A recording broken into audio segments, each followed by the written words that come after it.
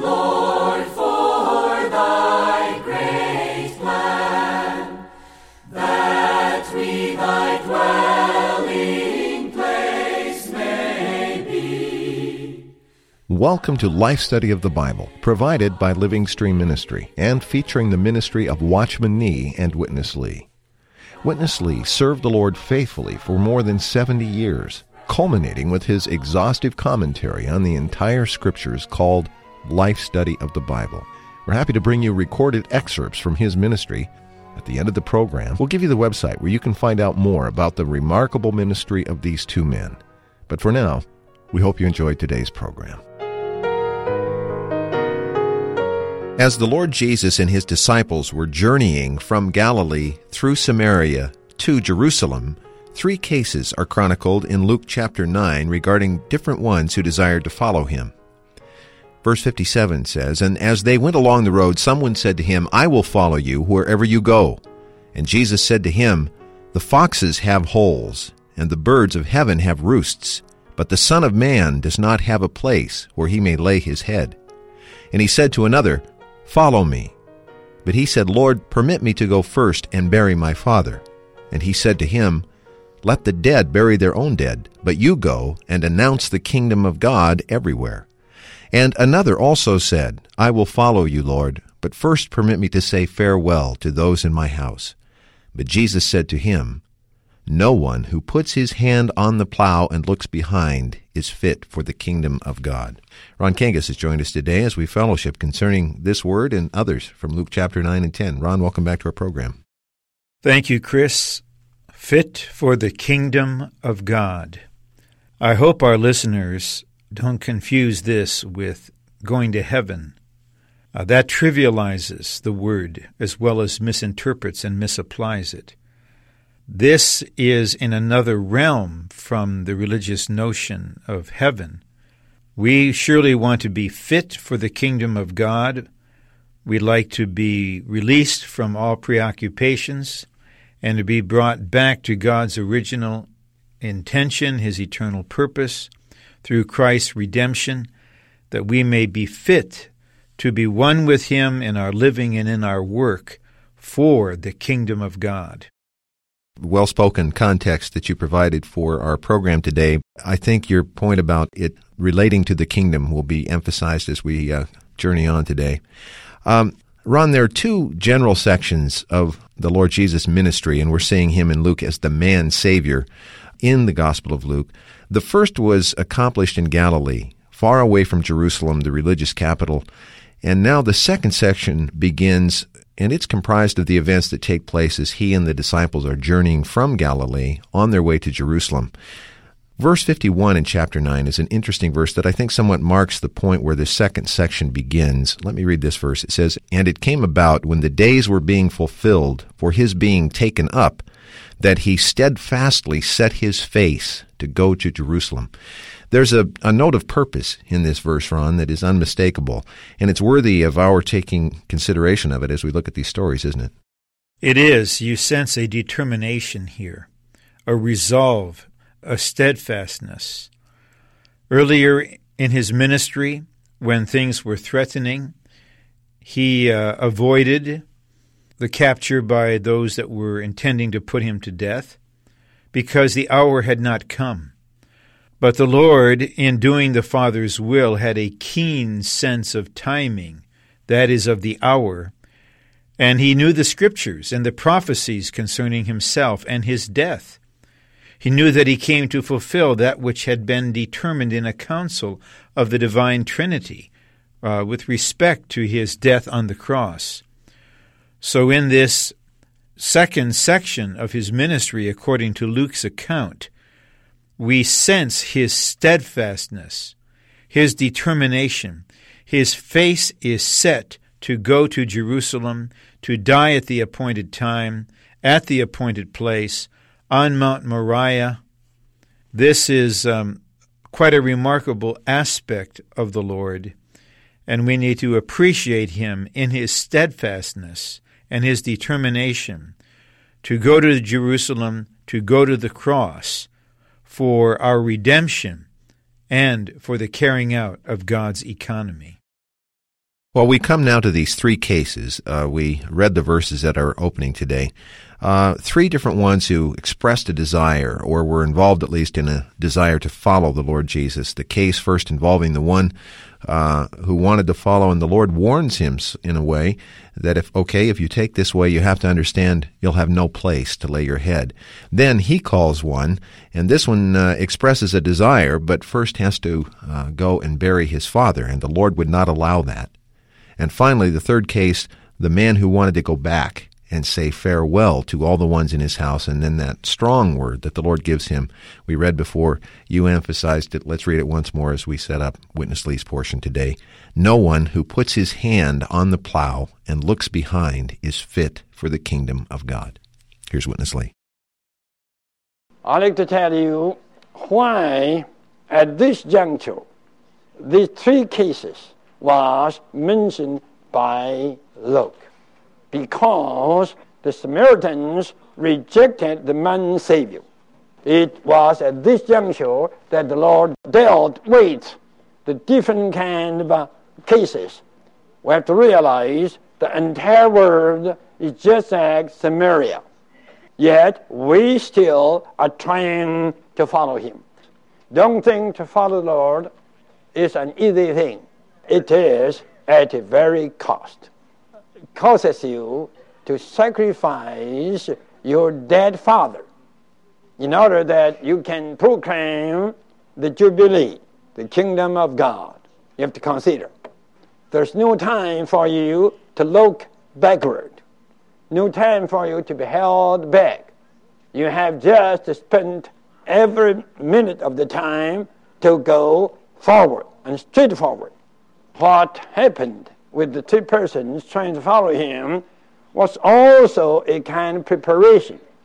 So after this preparation, the Lord appointed 70 now. Firstly, he appointed 12 to spread Jubilee.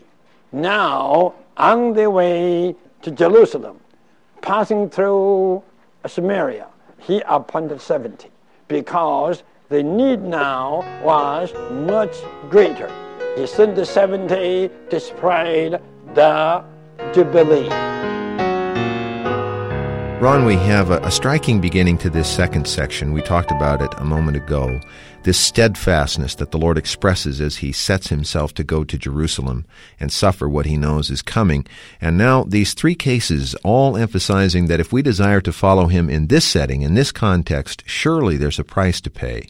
It's significant, isn't it, that this takes place while passing through this region of Samaria. What does this region signify to us? For our present purpose, let's not get into some of the other dimensions of what Samaria signifies. But here, Samaria was a place of rejection.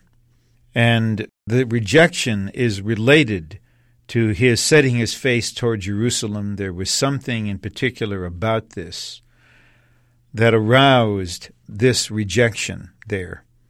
And to link this with the verses about the cases of those who wanted or were reluctant to follow him, and to remind our listener of the phrase, fit for the kingdom of God.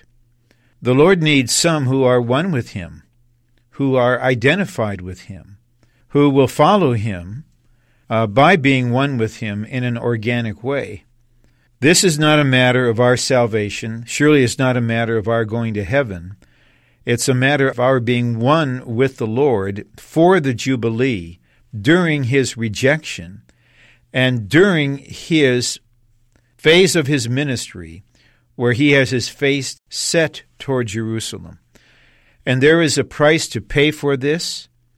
Really, there is not a price to pay for our salvation. This is a gift of grace, right, based upon the shed blood of Jesus Christ, the Son of God. But to follow him for the kingdom, for the Jubilee, is illustrated in this way. We must be concentrated, we must be absolute, we must be focused, we must be devoted. We cannot put our hand to the plow and then look back and expect to plow a straight furrow. The Lord himself was set to go to Jerusalem, Anyone who would follow him and be one with him must likewise be set, focused, and concentrated on what is ahead, which is being one with the Lord in God's economy for God's kingdom. Well, now, as we just heard at the end of that portion, after these three cases, the Lord expands the group that he has selected to spread the Jubilee. From 12 originally, now he calls 70, and he sends them out, and they have quite a marvelous success, and they come back very excited. Let's pick up the story in chapter 10, verse 17. And the 70 returned with joy, saying, Lord, even the demons are subject to us in your name. And he said to them, I was watching Satan fall like lightning out of heaven. However, do not rejoice in this, that the spirits are subject to you, but rejoice that your names are recorded in the heavens. Here's Witness Lee once again. The 70 went out, and they came back rejoicingly because they experienced the subduing of the demons. They were excited.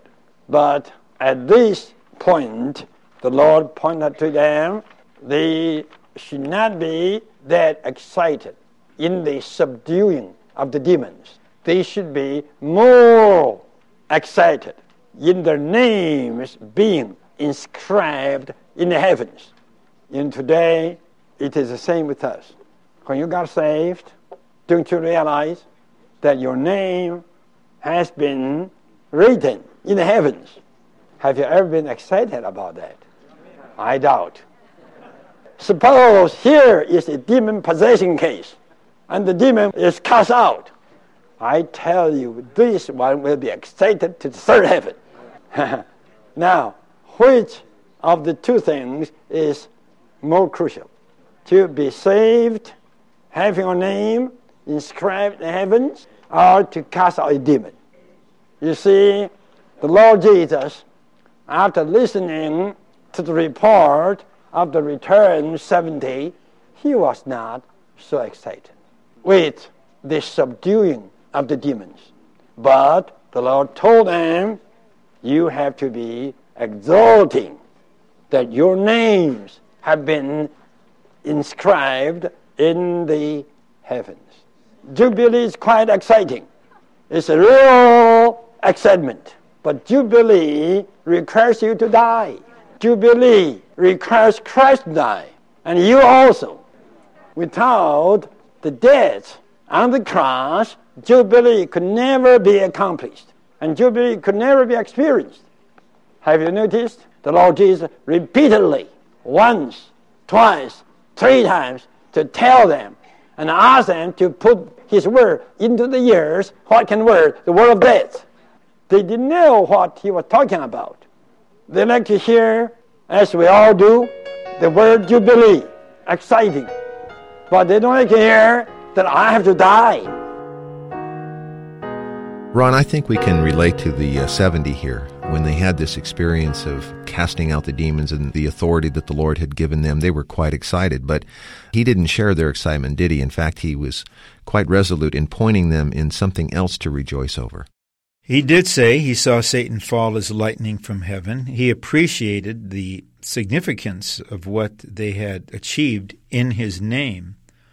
But he was focused on God's economy, and he wanted them to be focused on God's economy, not on anything related to the enemy, and certainly not on their success. And so he charged them, do not rejoice in the spirits being subject to you, but rejoice over something else, that your names are recorded in the heavens. And again, under the influence of superficial teachings, we may suppose this is a matter of being in heaven for eternity with the Lord. But this is not the revelation here.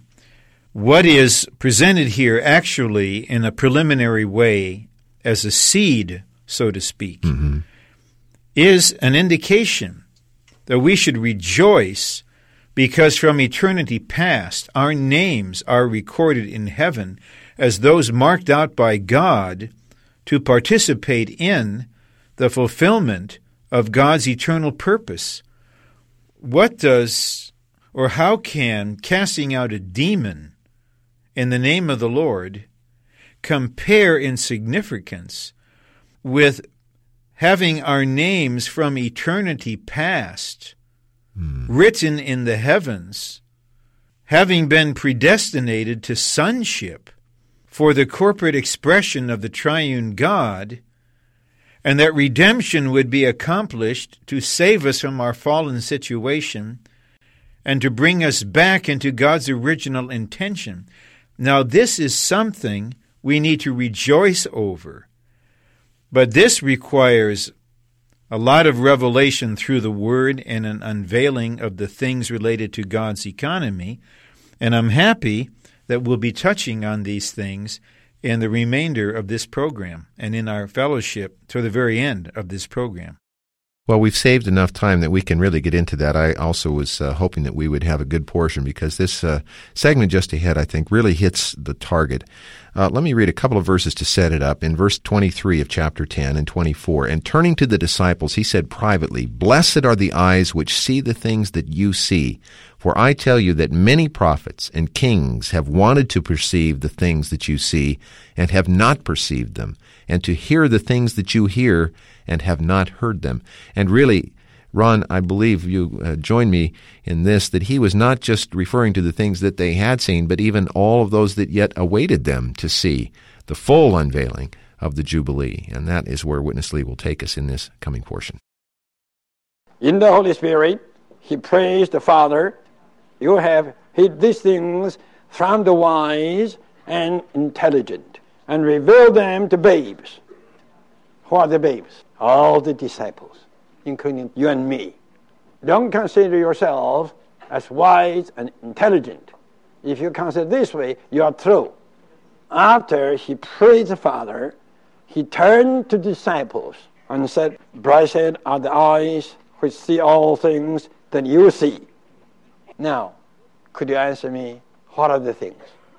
Verse 22 says, "All things have been delivered to me by my Father." What are these things? I tell you, all the things here relate to all the things involved in the inscription of our names in the heavens. To have our names inscribed in the heavens, this involves a lot.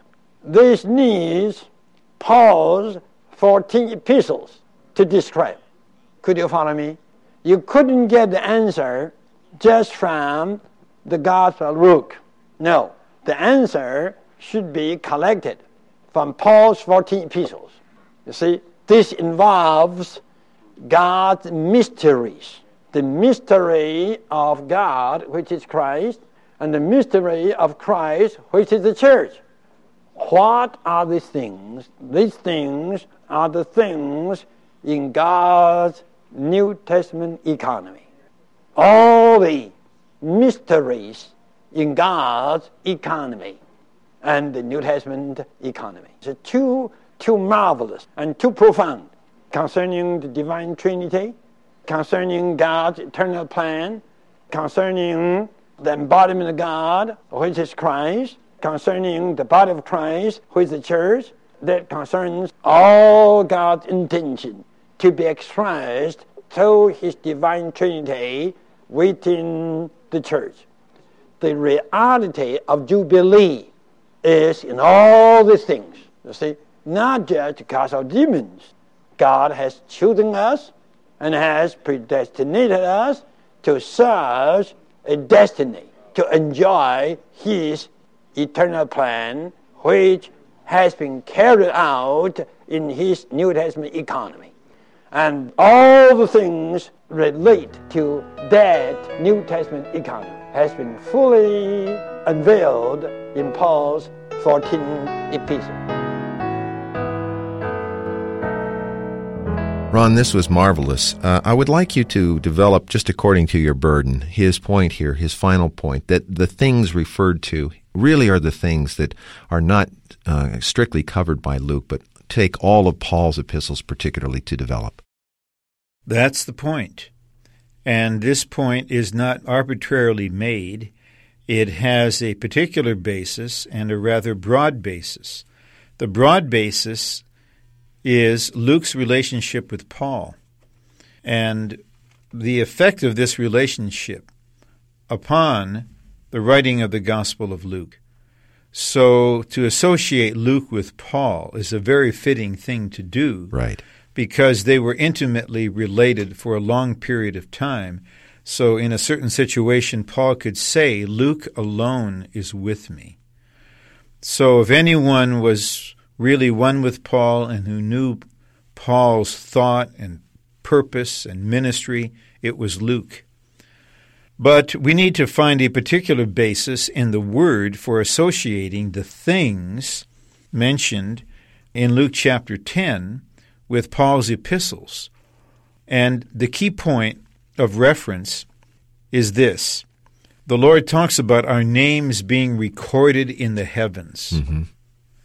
When we read this in light of Ephesians chapter 1, we can be, and should expect to be, quite enlightened by the Lord. Paul there is speaking from the heavens, from the perspective of eternity, and unfolds God's eternal purpose in which, glory to Him, we have a part. And Paul says we were chosen before the foundation of the world. We were predestinated unto sonship. We were marked out for this purpose, that we would be holy, that we would be without blemish, that we would be part of the body of Christ as the corporate expression of the triune God, through whom God in Christ will head up all things in the universe. Mm-hmm. So we have a solid basis for saying that in order to understand what it means to have our names recorded in the heavens, we need to read from portions like Ephesians 1, what is recorded in the heavens concerning us. We've been blessed with every spiritual blessing in the heavenlies. We were chosen in Christ before the foundation of the world.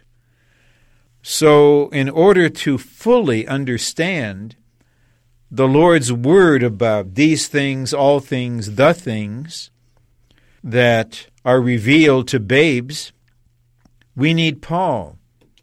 And I appreciate very much the clarity and the faithfulness of this ministry to point us in the right direction to get the development. That we need to go from Luke 10 to Ephesians 1 and elsewhere in Paul's epistles. Then we'll see the revelation of God's economy involving the triune God, the all-inclusive Christ, the consummated Spirit, organic salvation, the organic body of Christ, the one new man, and we will see to have our names recorded in the heavens means that our names are recorded in relation to God's eternal economy, to carry out a marvelous dispensing of Himself in Christ as the Spirit into us, so that we would be the sons of God and the members of the body of Christ and the constituents of the one new man. Our names were recorded in heaven from eternity past for this purpose. So we thank the Lord for His word in Luke 10, and we thank the Lord for Paul's word in his epistles, and in an appropriate but lesser way, we appreciate the word of this ministry, which helps us see the connection between the word of the Lord Jesus and the word of Paul concerning your name and my name and our names being recorded in the heavens. Should we not rejoice? We should rejoice. Ron, the Lord's word said, "Blessed are you if your eyes have seen these things that were kept from the prophets and the kings." Do you feel blessed today? Surely blessed, and with a fresh, unfeigned sense of rejoicing that our names are recorded there. That is the guarantee God will carry out what He has determined concerning us for His glorious, eternal, and corporate expression. In this fact, revealed in His Word, we may rest with full assurance. Wonderful fellowship. Appreciate your being here as always, Brother Ron. Glad to be here, and there's a particular appreciation and rejoicing over the content of this program. Well, we'll leave our listeners with that and an invitation to contact us and come back and listen as often as you are able as we continue on our life study from Luke. But first, I'll give you our toll-free number. It is 1-888-LIFE-STUDY. That's 888-543-3788. For Ron Kangas, I'm Chris Wilde. Thank you very much for listening today. Dear Lord, we give ourselves to Thee. Receive us into Thy wise hands. You've been listening to Life Study of the Bible with Witness Lee, brought to you by Living Stream Ministry. Whether you're hearing this program via radio, online, or as a podcast, you'll find hundreds of audio studies just like this one by visiting our website, lsmradio.com. We also hope you'll email us with your questions or comments, radio@lsm.org, or call us toll-free, 1-888-LIFE-STUDY. That's 888-543-3788. Thanks for listening.